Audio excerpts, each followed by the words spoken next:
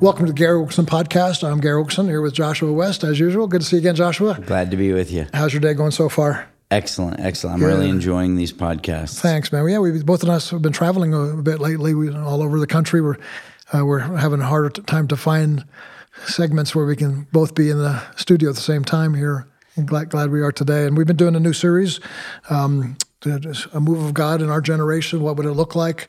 What ingredients? What attributes would it have? And so we've talked about some radical love in the last episode, humility. These are things you wouldn't think of when you think about God releasing a mighty wind and wave of His Spirit across the world.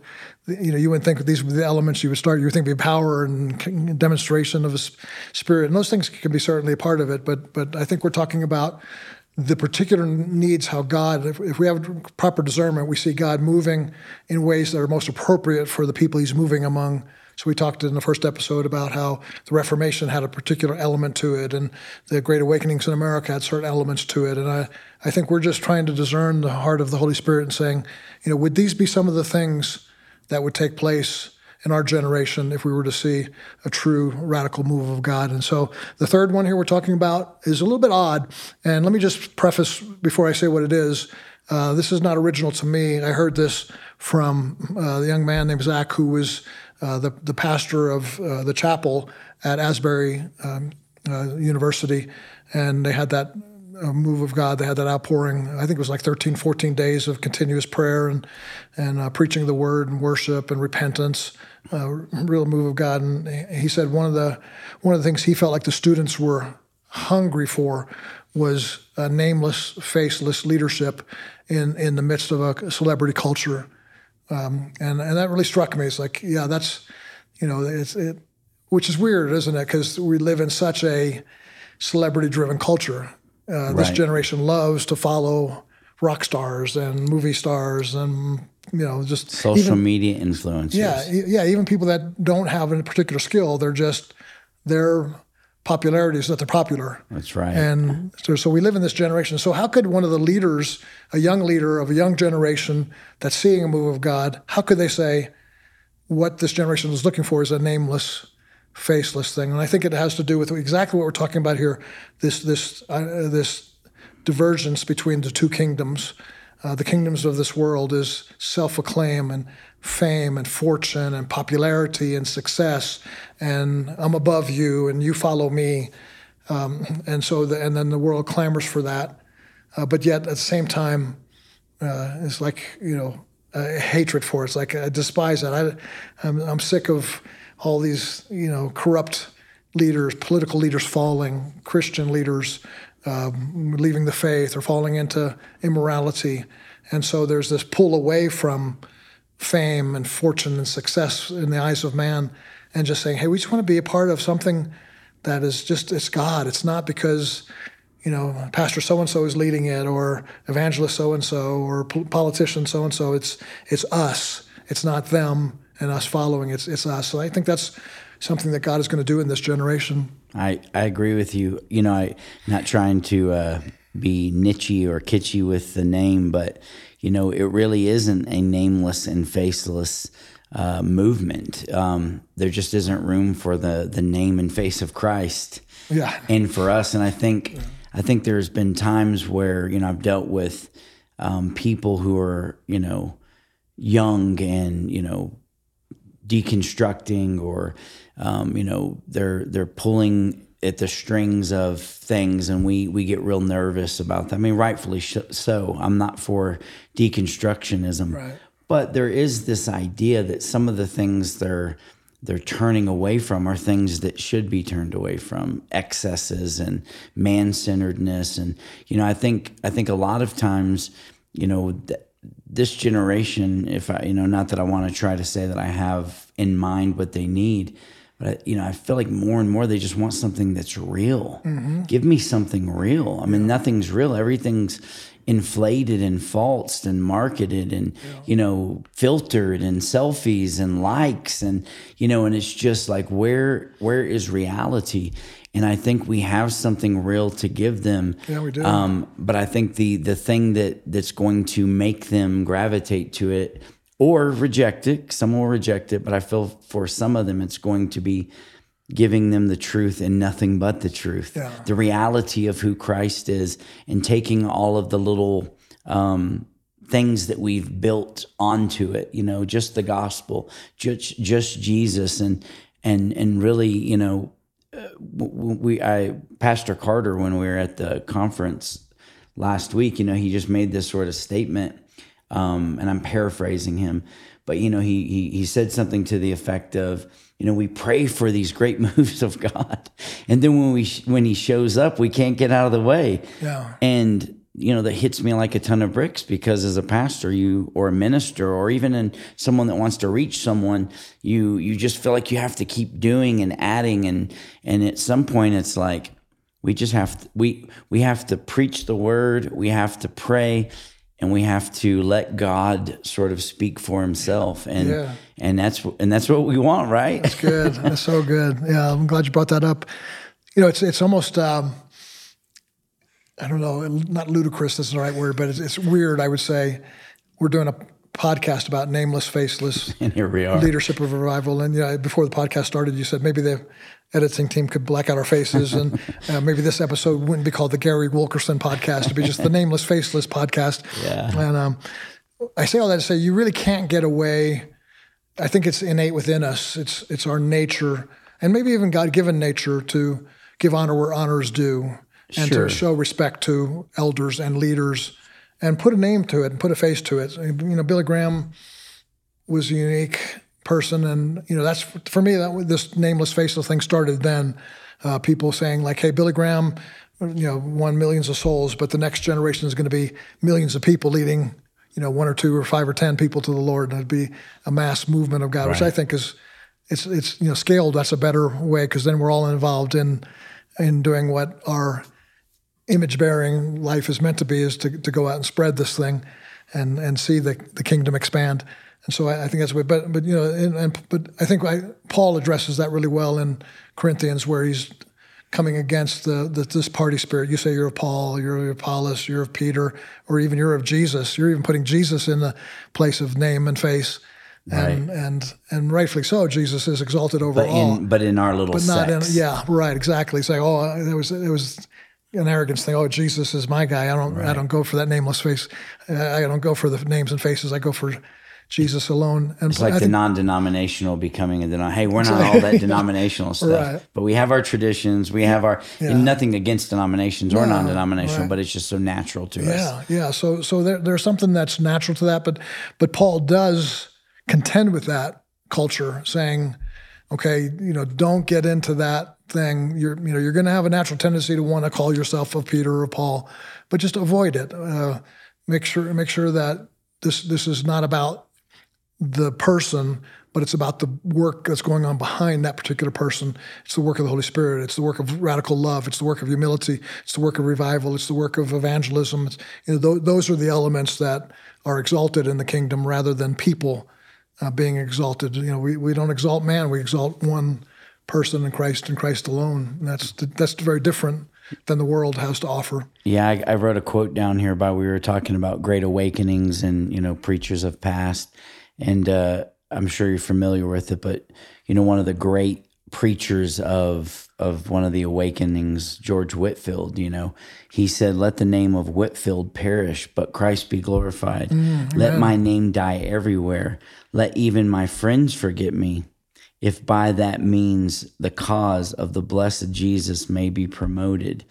And so, it's not this false like self-deprecation. When I wrote my first book, one of the things I was like really like conscientious about this. I told my publisher, obviously I don't have the final say in everything, but I don't want my face on the front of a book. Right. I just don't want that. And I didn't even want it on the back of the book, just because I want it to be about what was in the book. But, my publisher said, well, listen, Josh, you don't have to put it on the front, but maybe by putting it on the back, people could identify you with a certain kind of teaching or, a brand of theology. But I feel like that's, so there's this wrestling with it. It doesn't mean that we don't have names or that you're not known for something. Right. But I think when we think of men, not to just bring them up all the time, but men like your dad and men like Billy Graham, I think most people, one of the things that attracted people to those men was both of them were not self-promoting men. They weren't fighting to have their name out there. And maybe their name did get out there because they sort of did it the opposite way. They just wanted to see Christ. But when you look at like the way they handled things and the way people remember them, nobody's thinking about these great promoters of self. They think about these moves of God that these men were associated with. Even your dad, when I listen to him preach, when he talks about World Challenge, and when he talks about Times Square Church, and when he talks about Teen Challenge, he always says when God started his ministry, when God asked me to be part of his ministry. And it's not like the words that are meaning, it's the heart that it comes from. And so same thing with Whitfield. We know who Whitfield is, but Whitfield wasn't like, man, I need to get my brand out there. Yeah. Whitfield was, just wanted to preach the gospel, and he sort of became famous for it. Wesley, Moody, all these people, but these weren't self-promoting men. I think there's a difference between being known for being faithful to God's word, and people admiring that in an okay way, and being self-promoting and feeling like, I'll tell you one other thing before I move off, and I may open a whole can of worms. Forgive me if you attend a church like this, and I'm not being mean, but I also have a little question, why do we need, if you plant a church, why do you need to plant 10 more with your face on a screen? Now, we probably both know men who do that. I know a pastor friend of mine today that's probably saying, hey, Josh, you're picking on me. And I'm not picking on them. This is just a question. It's not, maybe for a season it is good until you can raise up a biblical pastor, but some of them, it's the idea of, this is our brand. This is who I am. And so even if that's not wrong, and I'm not saying it is, we should at least be asking the question, right? I agree. And so anyways, if you get letters because of that, I apologize. Send them to me. I don't mind letters at all. We're getting used to them. The reality is that people are going to be known, and if God uses somebody, people are going to be aware of it. But I think you're hitting to the heart of what the issue we're talking about is if it's the motive of that person, if they take that and absorb the glory and stuff like that, So the attitude of Jesus was just as we want to make you king, and then he escapes and goes into solitude, or he heals somebody and so don't tell anybody I did this. It was like he's going to be known because God is using him so mightily. Yeah, and so that'll happen to leaders in our generation as well. But you're right on when you say it's their attitude. Is that what they're in the ministry for, or is that what they're in leadership for? Is to become a name and a face, to be recognized, a household name. You hear that over, and Jesus models something I think very, very different than that.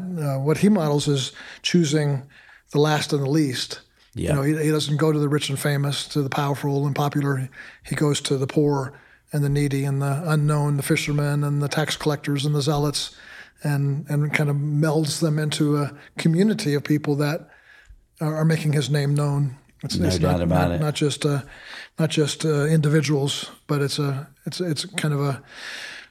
I just love that thing about Scripture. Just it gives me hope. That God can use the least of these. And there's a whole study I did recently about God choosing. Always seems to even though the Bible says give the double portion of inheritance to the older brother, God seems to always circumvent that and gives it to gives His anointing to the younger brother. And even David, the after seven older brothers, the runt. And he gets chosen by God. And of course he gets a name, but he's not looking for a name. He's looking to glorify God and honor God. Thank you for watching and listening to the Gary Wilkerson podcast. Josh and I really appreciate the opportunity to minister to you. If you've been blessed by this, encouraged in the Lord, I would love for you to prayerfully consider generously giving to help support this ministry. You can go to worldchallenge.org and you'll find a donate button right there on the homepage. God bless. Thanks. Two things about that. One is when I think about men like, I didn't know Billy Graham personally, and I didn't have the fortune of actually knowing your dad, but I don't know about them, but I know in my personal life that sort of branding of self I have to be on guard against it. And not just because we're in a worldwide ministry. I think if you pastor a church where you pastor 100 people, if you have any place you have to be on guard against this idea of self-emerging in you and starting to believe your own hype. I think if you look at all people who are used greatly in the Bible and in church history, including Jesus, you see these times where crowds are following them and praising them, and you see other times where people turn on them. You know, like people love to talk about Spurgeon, like this great man and preacher, but there's a point where his own denomination, disowned him. And so I feel like that's sort of permeating as a person that's promoting Christ and not promoting themselves. And there are going to be those seasons where the thing what does Jesus say? I got it written down here. Luke 6:26. Woe to you when all men speak well of you, for so they did of the false prophets, or so your fathers did of the false prophets. I think when we start getting in the idea that even in the Christian community, we're doing it so people will speak well of us rather than well of Christ, we're in dangerous ground. And I just don't think God works in that. He always works where his glory is proclaimed. Yeah. That's why he minimized the army of Gideon. That's why he sent David to kill the giant. That's why, Elijah stood against 850 prophets, not for their glory, but for the glory of God. Wow. Well, that brings us to the point of saying, okay, there's several elements we've been talking about: humility, radical love, and now here this idea of nameless, faceless. It's really, I guess you would, if you're trying to put a pinpoint a little more, it'd be like a non-self-promoting lifestyle. And it's not. And we've been talking a little bit about key Christian leaders as being a name and a face, but this has to do with how you go about, because I heard just recently the average person on Facebook has about 300 people liking or following there. So everybody sort of has a pulpit now, no doubt, a platform now, and so you can become a name and a face, just with your own little circle of influence. And it's the question we're asking is, how do you use that? Do you use that to make a name for yourself, a face for yourself, or do you do what Jesus did, go back into solitude, go back into hiding? This pastor that I was telling you about that was instrumental and God used to help launch the Asbury, the thing that was happening there. His comment was, when I was talking to him on the phone, was, I'm going to take some time off, just go be with my wife and children, just so I don't get all the phone calls about like, oh, it was this guy that's, right. It's like I'm going to intentionally try not to be a name, which is almost impossible. He's probably going to get more invitations to preach and things like that. And so, but I think the intention is good. Okay, I'm going to reflect, I'm going to deflect all this popularity and fame and fortune. And I'm just, because I want to, I know his heart was, I just got to be absorbed in this word. I got to be a man of prayer. I got to walk in humility. I got to, this generation is looking for a nameless, faceless awakening. So I'm not going to try to make a name for myself. God may do something and cause his name to be known, but he's not going to be the one to make himself known. I love that. I think that's great that there's some young leaders in this generation. My son Evan, who works with World Challenge and the young adult ministry, he's like that. He just doesn't want to, this is not about me. I just want more souls to come into the kingdom of God, more people to be built up into a Christian lifestyle. Definitely. That really seems to be happening in the hour we live in, and it's just a rejection of all the self-promotion and the self-glorying and the building your own brand to make yourself more popular, born out of that competition. I want to climb up the ladder one rung above the next guy down the road. And all of that is things we need to totally repent of and come to God and just say, God, we can't overcome this without you. We're built to self-promote. It happened in the garden. The snake comes along and says, hey, you can be more if you'll just take my way. And they fell for it, and we just can't do that anymore.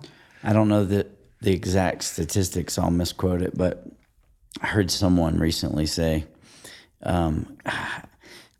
maybe as something to this effect, that the average young person takes more pictures of themselves or in more pictures in a month than their great-great-grandparents had in their whole life. Oh, yeah. And so you think about it, that's a very staggering thing to think about. It's like, and obviously they didn't have the technology. But I'm just saying, all that aside, it's like this idea of, and then we don't just take a pic. And it used to, you have the Polaroid, you take it, whatever came out's what you dealt with. Yeah. It's the one where your eyes droop in or your brother's eyes are closed.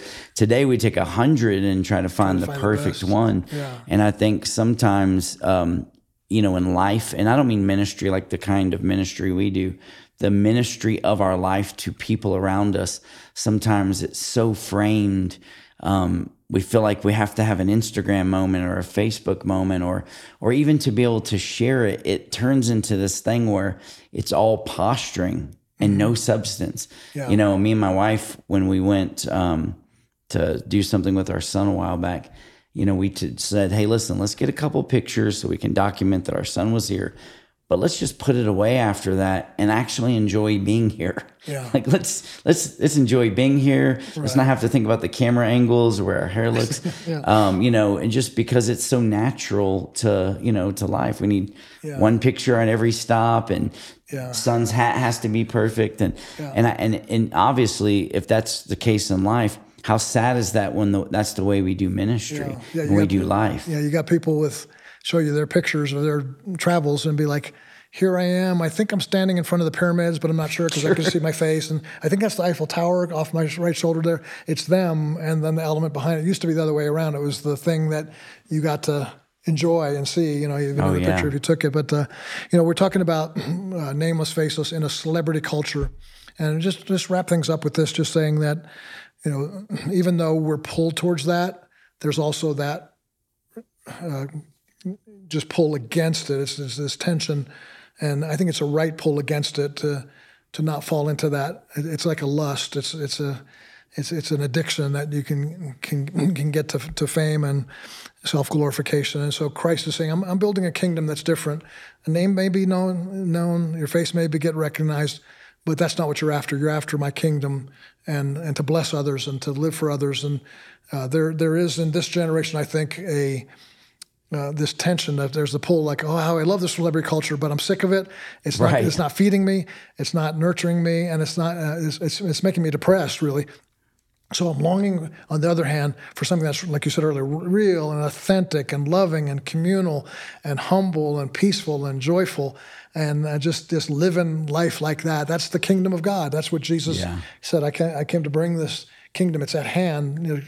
Repent, get out of the celebrity culture and come into this culture. And if you're listening and you have a hunger to do that, you can do it. You can ask God to give you power, the Holy Spirit's power to turn away. Sometimes it may take turning off the phone or just refusing for a while to take selfies or whatever. There's several things God might instruct you, and it's not the external things that he's looking for. It's the heart issue of doing that. But we are advocating here in this podcast today to say, should God move in an awakening in our nation, part of it is going to be because there's a generation that's saying, hey, there's some leaders of a move of God that don't mind standing in the background, that don't mind getting glory and recognition. They want to see the work of God, the power of God be what calls people to attention, not to my name. And so thanks for joining us again on this other episode podcast. We're going to be continuing this series on what a move of God looks like in this hour that we live in. Thanks for joining us. God bless you. Ephesians 6:18 says that we should pray at all times in the Spirit with all kinds of prayer and supplication. If you would like someone at World Challenge to pray with you, visit worldchallenge.org/prayer or call us at 1-833 WC Praise. Again, that's 1-833 WC Praise. If you're enjoying the podcast but want to dig deeper, both Gary and Joshua have books that you can buy right now on our online store. Go to worldchallenge.org and click on the store tab at the top of the page. There you'll find books written by David Wilkerson, Gary Wilkerson, Joshua West, and others as well. Check it out today. Thank you for joining us. We'll see you next time.